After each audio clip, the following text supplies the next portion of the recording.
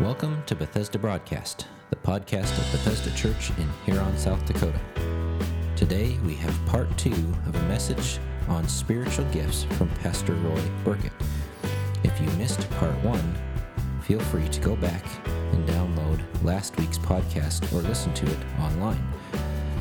Today, Pastor Roy will finish up his message on spiritual gifts and be looking primarily from the book of Romans. We encourage you to open up your Bibles and follow along. I'm going to start off just sharing a story this morning about two guys who had unusual names, Luigi and Pasquale. And maybe you've heard this story before. They were ditch diggers. They were down in the ditch digging one day, and they began, interacting. And Luigi says to Pasquale, "How's come we're down here doing all the work, while Mr. Supervisor sits up there sipping on lemonade under a shade tree, and we're doing all the work?" And Pasquale says, "Well, I don't know." And Luigi says, "Well, maybe I'll go find out." So Luigi climbs up out of the ditch, and he says, "Mr. Supervisor," he said, "we were down there talking. We were kind of wondering why you get to sit up here under the shade tree sipping on lemonade, while we're down there sweating like dogs doing all the hard work, and you're collecting your paycheck and seemingly not doing hardly anything." And, he said, "Luigi, I'll tell you what it is." He said, "It's called intelligence." And he said, "Intelligence?" He said, "What's that?" He said, "Take your shovel and follow me." So he followed him over to this huge, gigantic tree. And he says, "Now take your shovel with both hands." And he said, and he put his hand out, the supervisor put his hand out in front of the big tree, and he says, "I want you to take your shovel and swing it as hard as you can and hit my hand." And so Luigi, he gears up and he swings that thing, and right at the last second, the supervisor pulls his hand back and he hits the tree like that. And he said, "That's called intelligence." So he went back down in the hole in the ditch, and they're digging again, and Pasquale says, "Hey, Luigi, did you find out how come we're down here doing all the work?" And Mr. Supervisor's up there just sitting, sipping on lemonade. And he said, "Yeah, I did." He said, "Well, why is that?" And Luigi said, "It's called intelligence." He said, "Well, what's intelligence?" He said, "Pasquale, pick up your shovel. Hit my hand." No tree down in the ditch, so he was kind of stuck. Well, that humorous story reminds me when my brother and I were little boys. We had a basement. Well, it wasn't a basement. It wasn't a finished basement.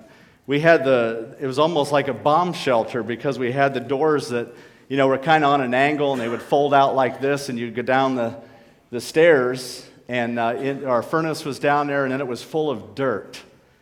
And my dad gave us the idea. He said, "You know what? If you will go in there and dig out all that dirt," he said, "we could put in a basement." So, we were like 12 maybe or something like that. And so my brother and I thought, well, yeah, we can do that. And we got down there with our shovels and picks, and we started digging that dirt out. And we had to carry it by bucket and put it in a wheelbarrow and go up the steps and down the steps. And we did that for a few days, and we were done. We didn't come anywhere close to getting that accomplished. And so I share that with you to say that the foundation is so vital, but sometimes the foundation, it seems like we never get the foundation finished to really build on what God wants us to build on. And so when we talk about spiritual gifts today, we're going to still talk about foundation, because the foundation, the digging part, is the part that takes some effort, but really the effort has been supplied for us through the Lord Jesus Christ. But it's our part to understand and really comprehend and grasp what God wants us to comprehend. So the first off, what I would like to do is remind us from last week. We talked about spiritual gifts being an expression of grace and an expression of the Spirit of God. So the grace of God working in us through the Spirit of God, we're able to share with one another. And I'm just going to kind of go through this quickly because we talked about this last week. Then we talked about a definition. We said there's lots of definitions, so don't get hung up on just one. But here's a definition. A spiritual gift is any event, word, or action that embodies and expresses God's grace. We took this out of Tyndale Bible Dictionary. So an event, word, or action that embodies and expresses God's grace is a spiritual gift. Then we talked about distribution. Every believer has at least one spiritual gift. At least one. Discovery, if we move from understanding the distribution to discovery. We had gift bags up here last week. And we gave the gift bag to Daryl, and he graciously participated. But we gave that gift bag to him. Remember, he was not allowed to open it. Why? Because he, first of all, didn't even understand he had a gift. Now, that's not really true about Daryl. But we're just saying he represented a segment of people in the church who receive a gift, but they don't even know they have it. So they haven't even discovered what it is. So we need to discover what gift God has given us. Secondly is development. Then we develop the use of the gift for God's glory. Once we discover it, we open it up.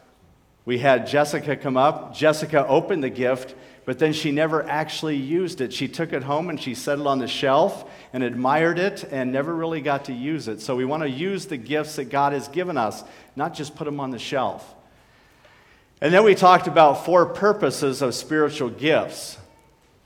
Number 1, to edify the body of Christ. We do that by strengthening the body of Christ through instruction and through example. We strengthen the body of Christ, and the purpose in edification is that we all become more like Jesus. We all become more Christ-like. That is God's desire.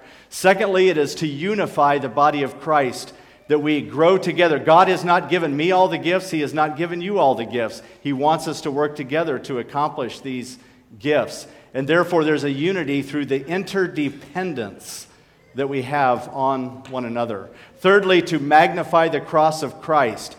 Our gifting is for the purpose of making Jesus known to the world. If we only come in, we sit in a nicely decorated church and a beautifully landscaped lawn, a beautiful sign out front, and beautifully dressed people, but we do not magnify the cross of Jesus Christ on which He died, then we are not using our gifts in the right way. It would be a dysfunction of our gift and a dysfunction of the body. So we magnify. Paul said, I determined to know nothing among you save Jesus Christ and Him crucified. Fourthly, then, to glorify the Father of Christ. We glorify the Father of Christ when we bear spiritual fruit. We bear spiritual fruit when we use and exercise the gifts that God has given to us. All right, so today we're going to move on, and we're going to talk about recipients of spiritual gifts.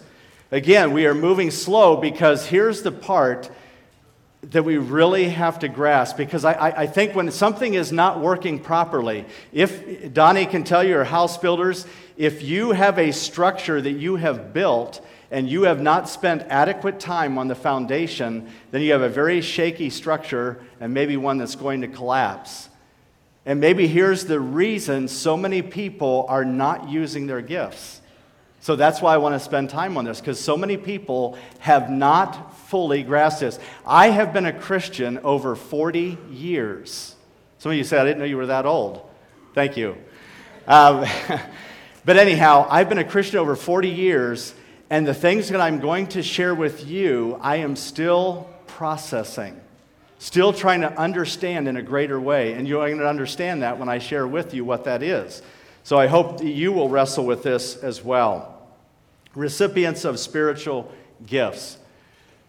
Paul tells us in Romans chapter 12, if you will look there with me, he talks about offering our bodies as living sacrifices in chapter 1 in view of God's mercy. Offer your bodies as living sacrifices, holy and pleasing to God. This is your spiritual act of worship. Do not conform any longer to the pattern of this world, but be transformed by the renewing of your mind. Then you will be able to test and approve what God's will is, His good, pleasing, and perfect will. For by the grace given me, I say to every one of you. So here, Paul is making an appeal to his brothers in Christ on the basis of grace. Notice he is not coming as a dictatorial leader demanding and commanding them to be a certain way. but he is making an appeal by the grace of God. He had experienced the grace of God. He recognized that he was the worst of sinners, and he is appealing to his brothers by grace because he has experienced grace. And we need to understand grace when it comes to using our spiritual gifts. So I say, he says, by the grace given me. Notice the personal nature of the grace of God that Paul shares. I say to every one of you. He is not using his apostolic authority. He is not wielding some spiritual authority over them other than the authority that God has given him. He sees his life and his role as one appointed by God to carry out a particular task. And when you and I have been gifted by God, it is our life and our role to carry out the task that God has given to us by the grace of God. Remember, we said at the outset, it's the expression of grace and the expression of the Spirit of God. And the more I understand the fullness of God's Spirit, I will express grace through my life. And it's vital that we do that. He did not see himself as special. He saw his Savior as special. He wanted the people in Rome to remember that they were sinners too, saved by grace. So look at this verse here.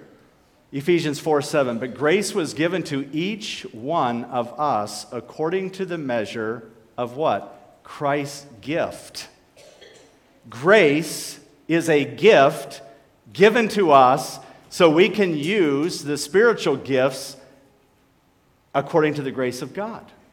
If we don't understand that God has given us his grace, we're not going to use our spiritual gift. If I understand that God has given me his grace to use that gift, then I'm going to use that gift. I think there's a great ignorance about the grace of God in people's lives, therefore they're not using their gift. If they understood the grace of God, you can't help but serve God. You can't help but be involved in his work. So that's why I want you to understand that. So these people in Rome are, we're going to talk about three things. Three things that all of us know, but we need to be reminded of. And it's easy for us to forget.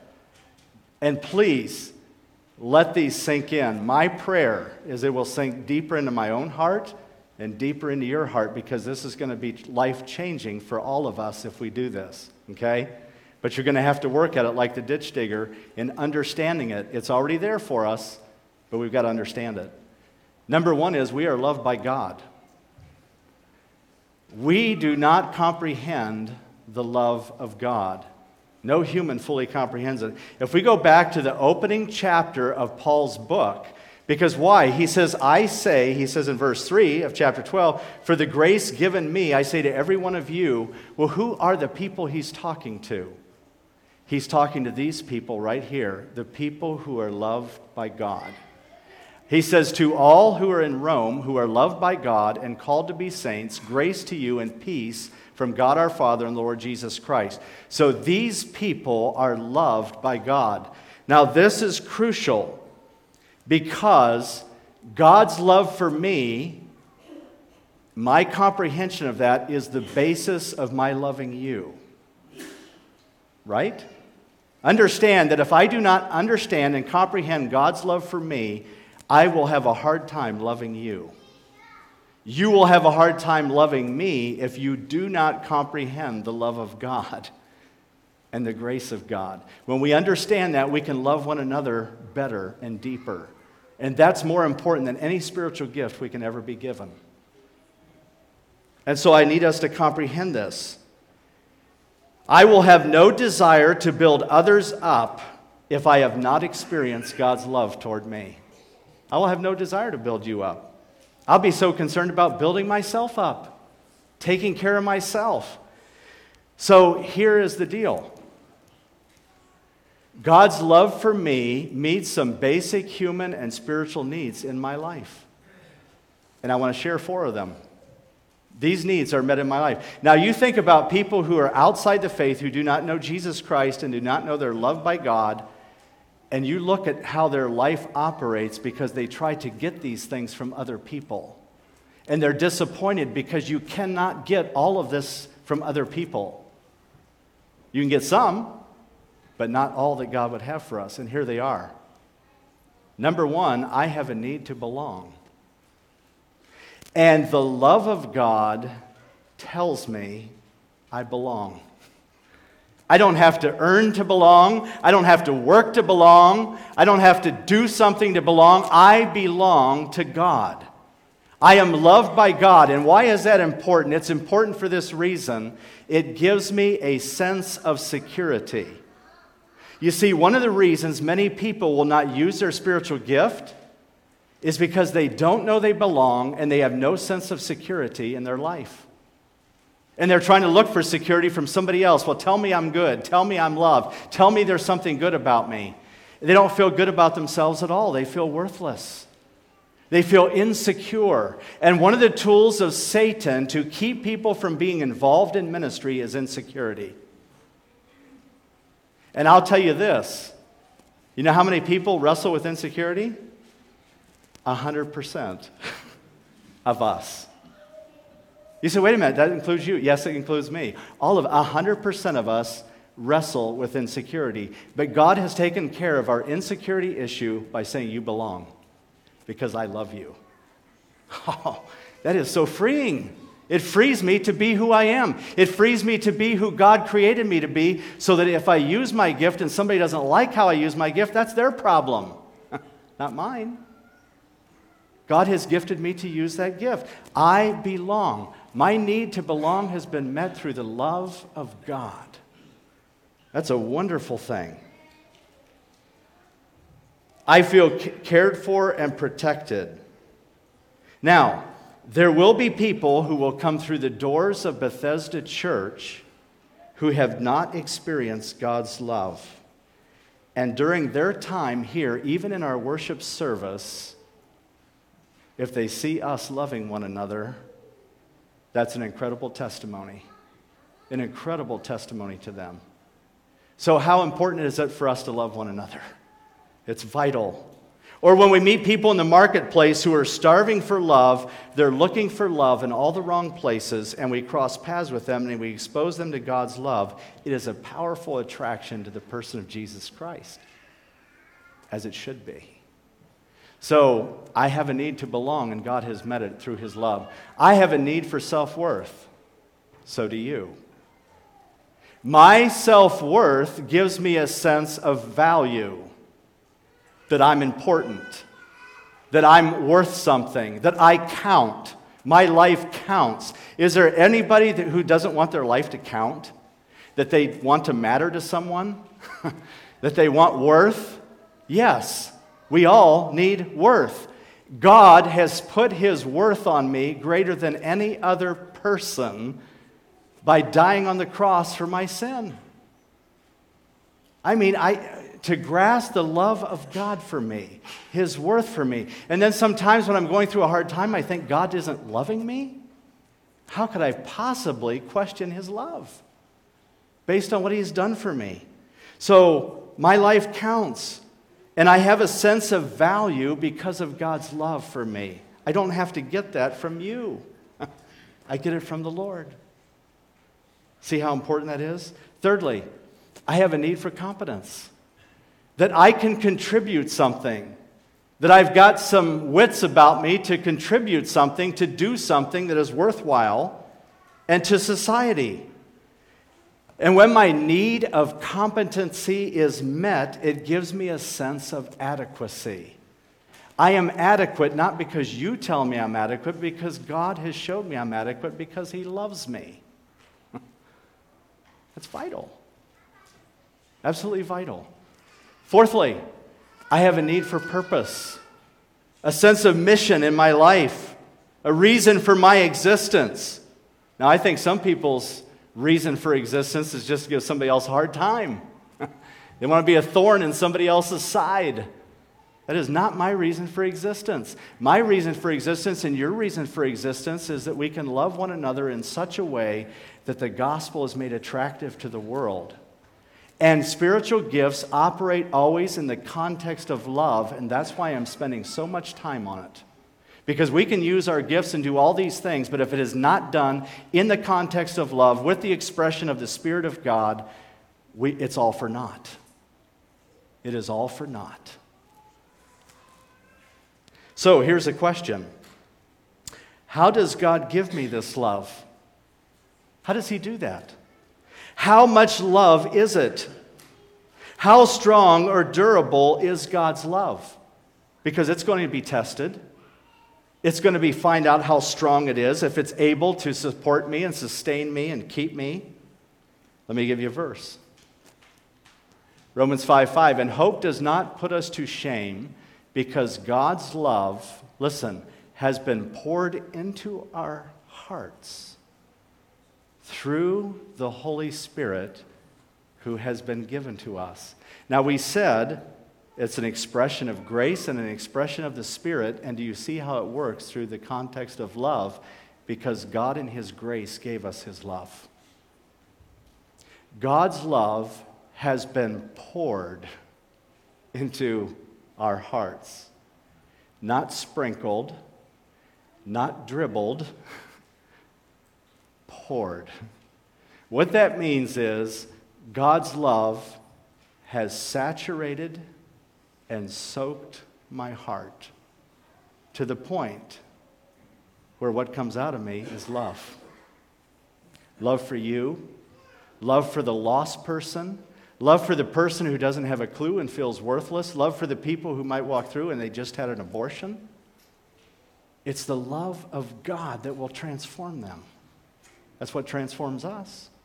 And it's been poured into our hearts by the Holy Spirit that he has given to us. So I need to be in God's Word because God speaks to me through the Holy Spirit. And as I avail myself of the Word of God, the Spirit of God talks to me and reaffirms God's love for me. And I want to be in that every day because I wrestle with insecurity, I wrestle with belonging, I wrestle with self-worth, and all those things are met in Jesus Christ. And it's a wonderful thing. It means that God's love is expressed without restraint. It's like the wine that burst the old wineskins in Matthew and Mark, and when Jesus turned over the money changers' tables and the money spread everywhere. That's what it means. God's love is spread everywhere in my heart. Every nook and cranny is spread. But here's the challenge. I have to learn that and allow that to be my experience with people. Because sometimes I get short with people, I get impatient with people, I get frustrated with people, and I have to remind myself, wait a minute, I'm to be a channel of the love of God to them, to be a representative of Christ. And am I going to fail? Absolutely. But we want it to understand that we have been soaked and saturated. It is a downpour. We have been submerged in the love of God. And that's so vital. Now let me just mention this. Here's a song that we've sung, and most of us probably know it. But I want you to, again, focus on the words for a moment. Okay? The love of God is greater far than tongue or pen can ever tell. Now let's stop for a moment. Tongue. The greatest orator in the universe, or all of them combined, could not communicate the love of God. It's impossible. That's what he's saying. Pen. The greatest writers could not somehow get down on paper how great God's love is. It is beyond definition and description. It goes beyond the highest star. The most visible thing we can see, the furthest away with a telescope in our universe, God's love goes beyond that. It reaches to the lowest hell, the poorest depravity, the sickest individual, the most despicable person. God's love reaches lower than that. The guilty pair bowed down with care. Guilt, condemnation, shame, burden, bowed down with care. God gave his Son to win, to redeem, to buy back. His erring child he reconciled and pardoned from his sin. He pardoned me. He took all of that debt that was weighing me down and he removed it. Why? so I can be free to share Jesus. That's why. I have the security to do it. I have the confidence to do it. I have the understanding because I've experienced the love of God. I don't have to do it because the pastor said so or because somebody did a class on evangelism. I do it because Jesus is compelling me through his love to want to see them experience the love of Christ. That's why. Not exposing my gift, exposing the God who gives the gift. He goes on to say, "O love of God, how rich and pure." It's the purest form of love we'll ever have, because ours is selfish, it's tainted, it's not perfect, it fails. God's love never fails. It's perfect love. And it's rich. How measureless and strong. We can't begin to fathom the depth of his love. And how strong is it? Paul said in Romans 8, nothing can separate us from God's love. That's how strong it is. Nothing can separate us from his love. It shall forevermore endure, the saints and angels' song. Now look at this one. Could we with ink the ocean fill? If we filled the hole that the ocean is in and fill it with ink, and were the skies of parchment, it was one big piece of paper across the sky, and every stalk on earth a quill, and every man a scribe by trade, every person would write the love of God above. Here's what it says. It would drain the ocean dry. There wouldn't be enough ink in the hole in the ocean to write down everything about God's love. Nor could the scroll, we would run out of paper, contain the whole, though stretched from sky to sky. It's encouraging to me. And then, I thought I had this other verse here. Maybe I didn't put it on the overhead, because this was crucial too. Oh no, here's what he says, that last verse there, this one here is actually verse 3 in the song. Frederick Lehman, who penned this song, tells us that verse 3 had been found penciled on the wall of a patient's room in an insane asylum after he had been carried to his grave. And while it is only supposition, they say, that he was the one who adapted the Jewish author's poem to leave these well-known lines, if the account is true, it shows in any case that he highly esteemed the message. And here's what he says in Romans 8, who shall separate us from the love of Christ? Shall tribulation or distress or persecution or famine or nakedness or danger or sword? As it is written, for your sake we are being killed all the day long. We are regarded as sheep to be slaughtered. No, in all these things we are more than conquerors through him who loved us. I can go through some very awful circumstances. I can go through some very painful experiences in life. But there is no awful circumstance or painful situation that can remove God's love from me. Nothing can strip God's commitment to care for me and provide for me. I'm loved by God, and so are you. And therefore, you have security and freedom to use the gifts that God has given you. But how many people believe the lie? I'm going to sit back in the shadows. I'm not going to get involved. I'm not going to serve. I could get hurt. I could be embarrassed. I could be whatever. And you believe 1,000 lies. And you don't believe the love of God. It's so crucial.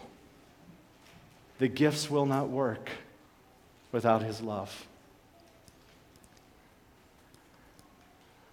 Secondly, we are justified by faith. Not through good deeds, not through human effort. I am justified by faith in Jesus Christ. He says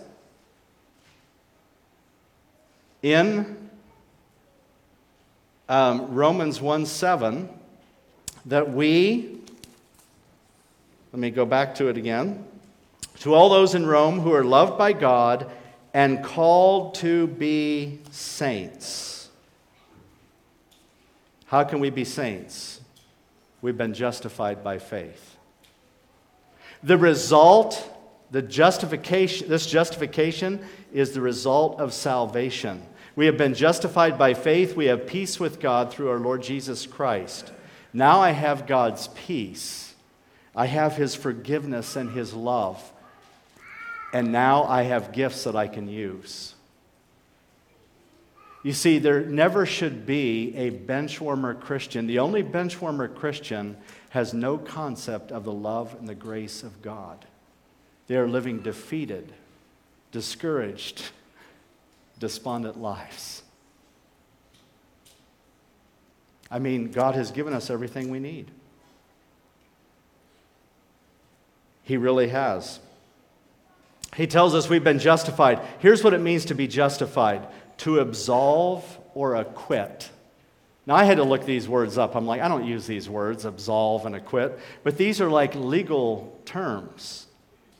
It means, absolve means to pronounce or declare someone free from guilt, blame, or responsibility.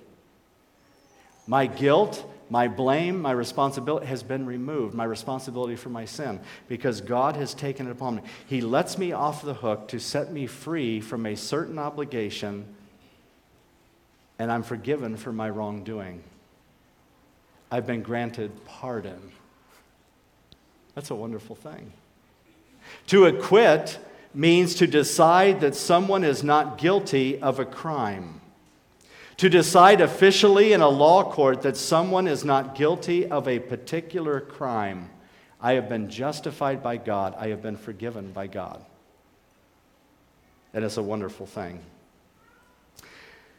And here's what he says: if anyone is in Christ, if I've been justified by faith, I've been placed in Jesus Christ. If I've been placed in Jesus Christ, He is a new creation. The old has passed away, the new has come. The new creation has been brought into existence by God. I am a divine creation, and this new creation, listen, this new creation gives me a heart for service. Not out of guilt. The love of Christ motivates me. The justification by faith motivates me. And so this is what this tells me. If someone comes in and they say, oh yeah, I'm a Christian, I accepted Christ way back here, they have no understanding. If they are not serving in the church and using their gifts and talent, they don't understand what I'm talking about. You can't. It's so vital that we understand this. Absolutely vital. And I want to serve God with my whole heart. If I do not have a motivation for serving God, it's a big indicator that something's wrong inside. If I want to serve God, but listen to this on the other hand, if I want to serve God, but I have not surrendered my life to God, it might show I'm hoping to justify myself through human effort, and God will not accept human effort as payment for my sin. He will not. Well, let me give you the third one here. Delivered from sin. We are loved by God, we are justified by faith, and we are delivered from sin. Therefore, I have a heart for sanctification. He says to all those in Rome, 1:7, who are loved by God and called to be saints. Saints separate themselves from sin. Saints means to be holy, like God is holy. And so I've been delivered from sin, and therefore, because I've been delivered from sin, and I've been clean by the blood of Christ, I distance myself as far as I can from sin. Now, that doesn't mean I move out into the wilderness away from everybody and build my own little... No, that's not what I'm talking about. I distance myself from sin. I don't engage in that kind of activity. I'm engaged in the world and in the culture to transform it, but I'm not conforming to the culture. I've been transformed by God. Therefore, I will abhor sin. My love for God and His Word grows as my hatred of sin grows. There was a heathen Epicurean poet, and in his sober thinking, he was even able to testify as a heathen poet. He said, good men avoid sin from the love of virtue, but wicked men avoid sin for fear of punishment. And I thought, our virtue is God. Psalm 119, 104. Through your precepts I get understanding, therefore I hate every false way. Through God's precepts, I hate every false way. I learn what it is and I run away from it. He says in Romans 12:9, if you look down just a few verses in Romans 12, he says in verse 9, let love be genuine, abhor what is evil, hold fast to that which is good. Now let me give you just a little statement here to summarize what we just said. When the love of God grows in the people of God, the gifts of God will be visible as the members of the body of Christ serve one another. This loving service to one another will result in growth in the body of Christ. So that if the body of Christ is not growing, there is a love problem. We are not understanding the love of God, and we are not expressing that love to one another.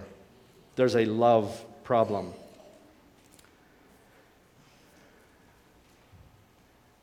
Let me move on. Reality concerning spiritual gifts. God uses people to accomplish ministry. You know, when you look back all through history, I read about Charles Spurgeon and Jonathan Edwards and George Whitefield and John and Charles Wesley, and the list goes on and on. Charles Finney, and you just go on and on. Billy Graham, Jerry Falwell, D. James Kennedy. God uses people to accomplish ministry. Now, if you were God, how motivated would you want your people to be that you made? How motivated would you want them to be? How loving would you want them to be? Your church, if this is your church, you're looking down, you're seeing your church, how would you want your people to act toward a stranger at Bethesda Church? Or maybe they got a tattoo, or maybe they got colored hair, or maybe they don't smell so good. How would you want your church, if you were God, to treat that person? Would you sit with them? Would you love them? Would you care about them? Because it doesn't matter the gift. It operates through love.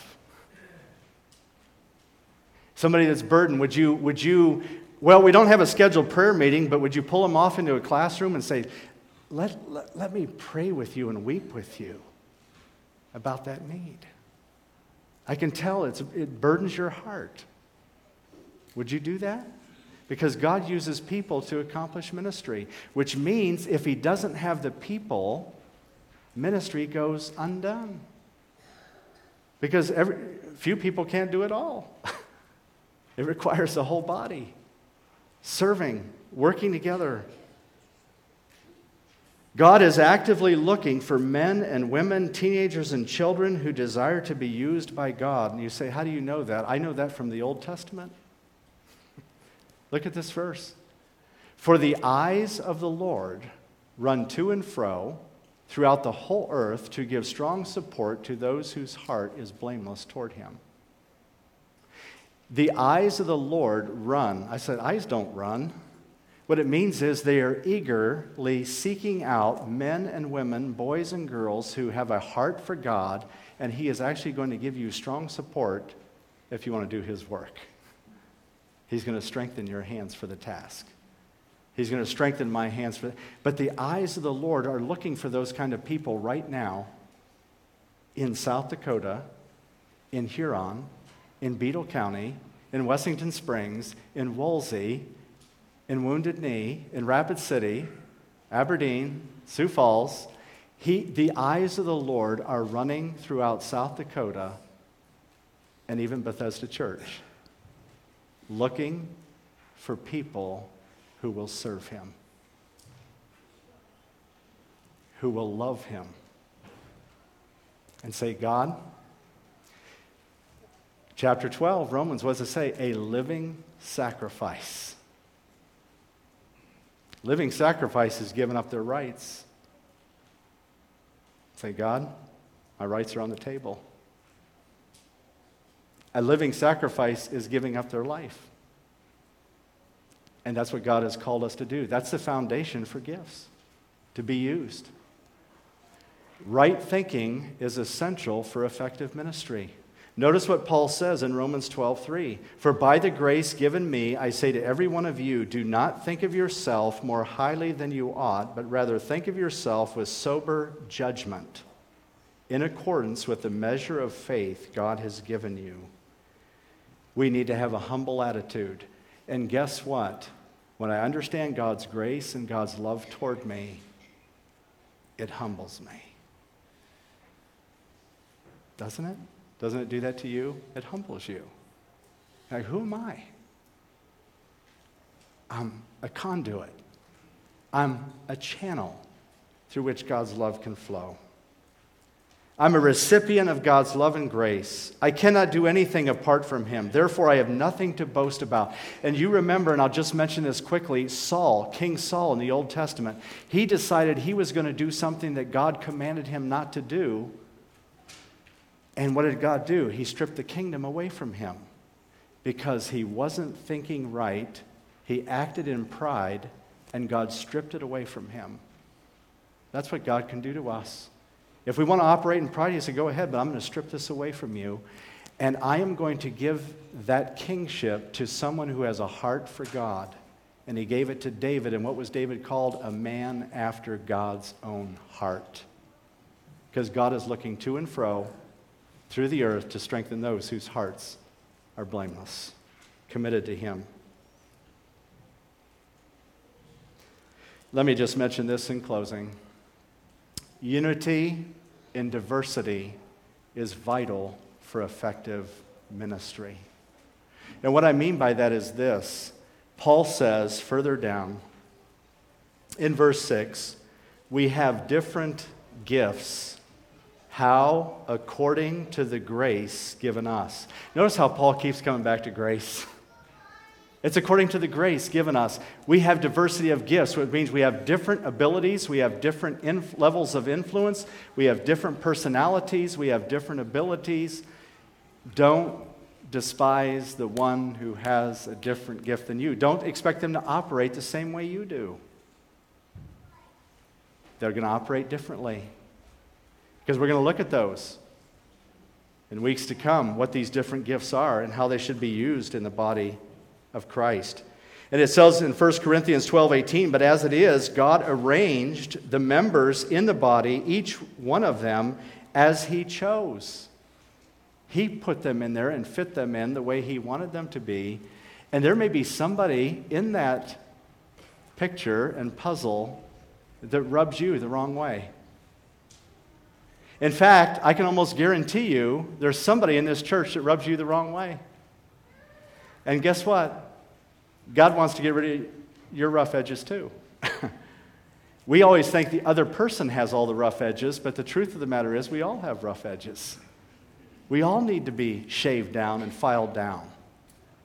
And so God wants to use that irritant in that person to develop more love and grace in our lives.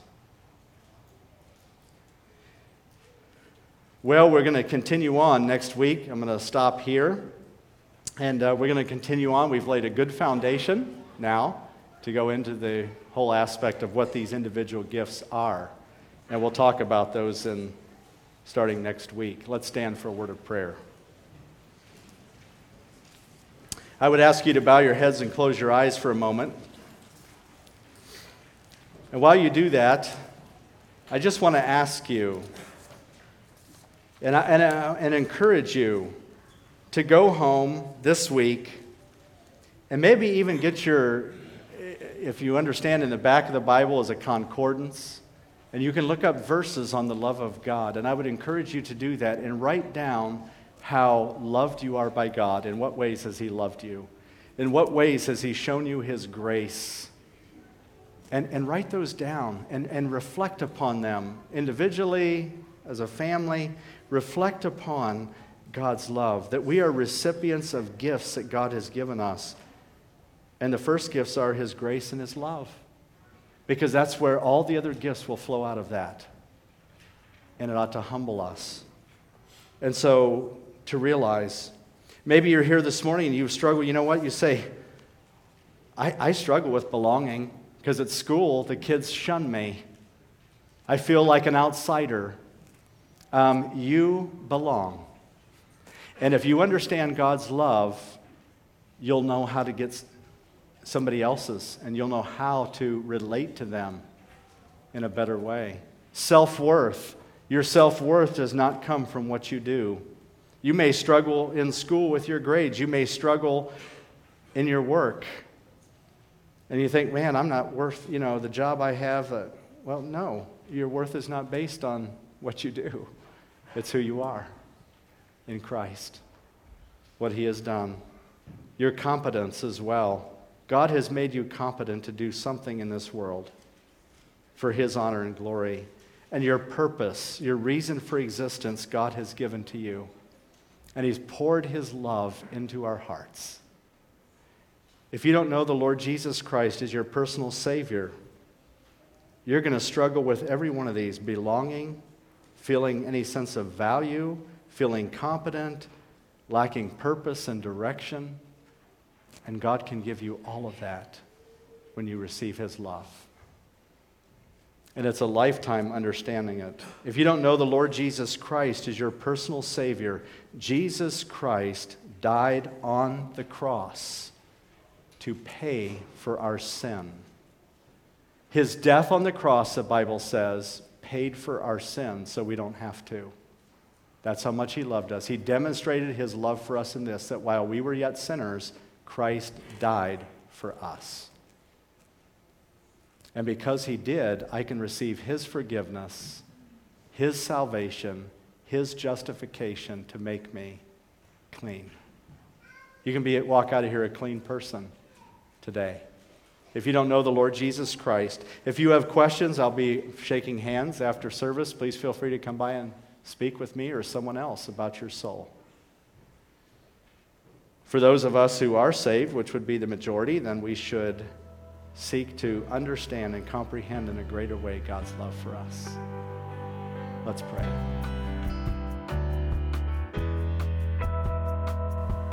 We hope you've enjoyed today's message.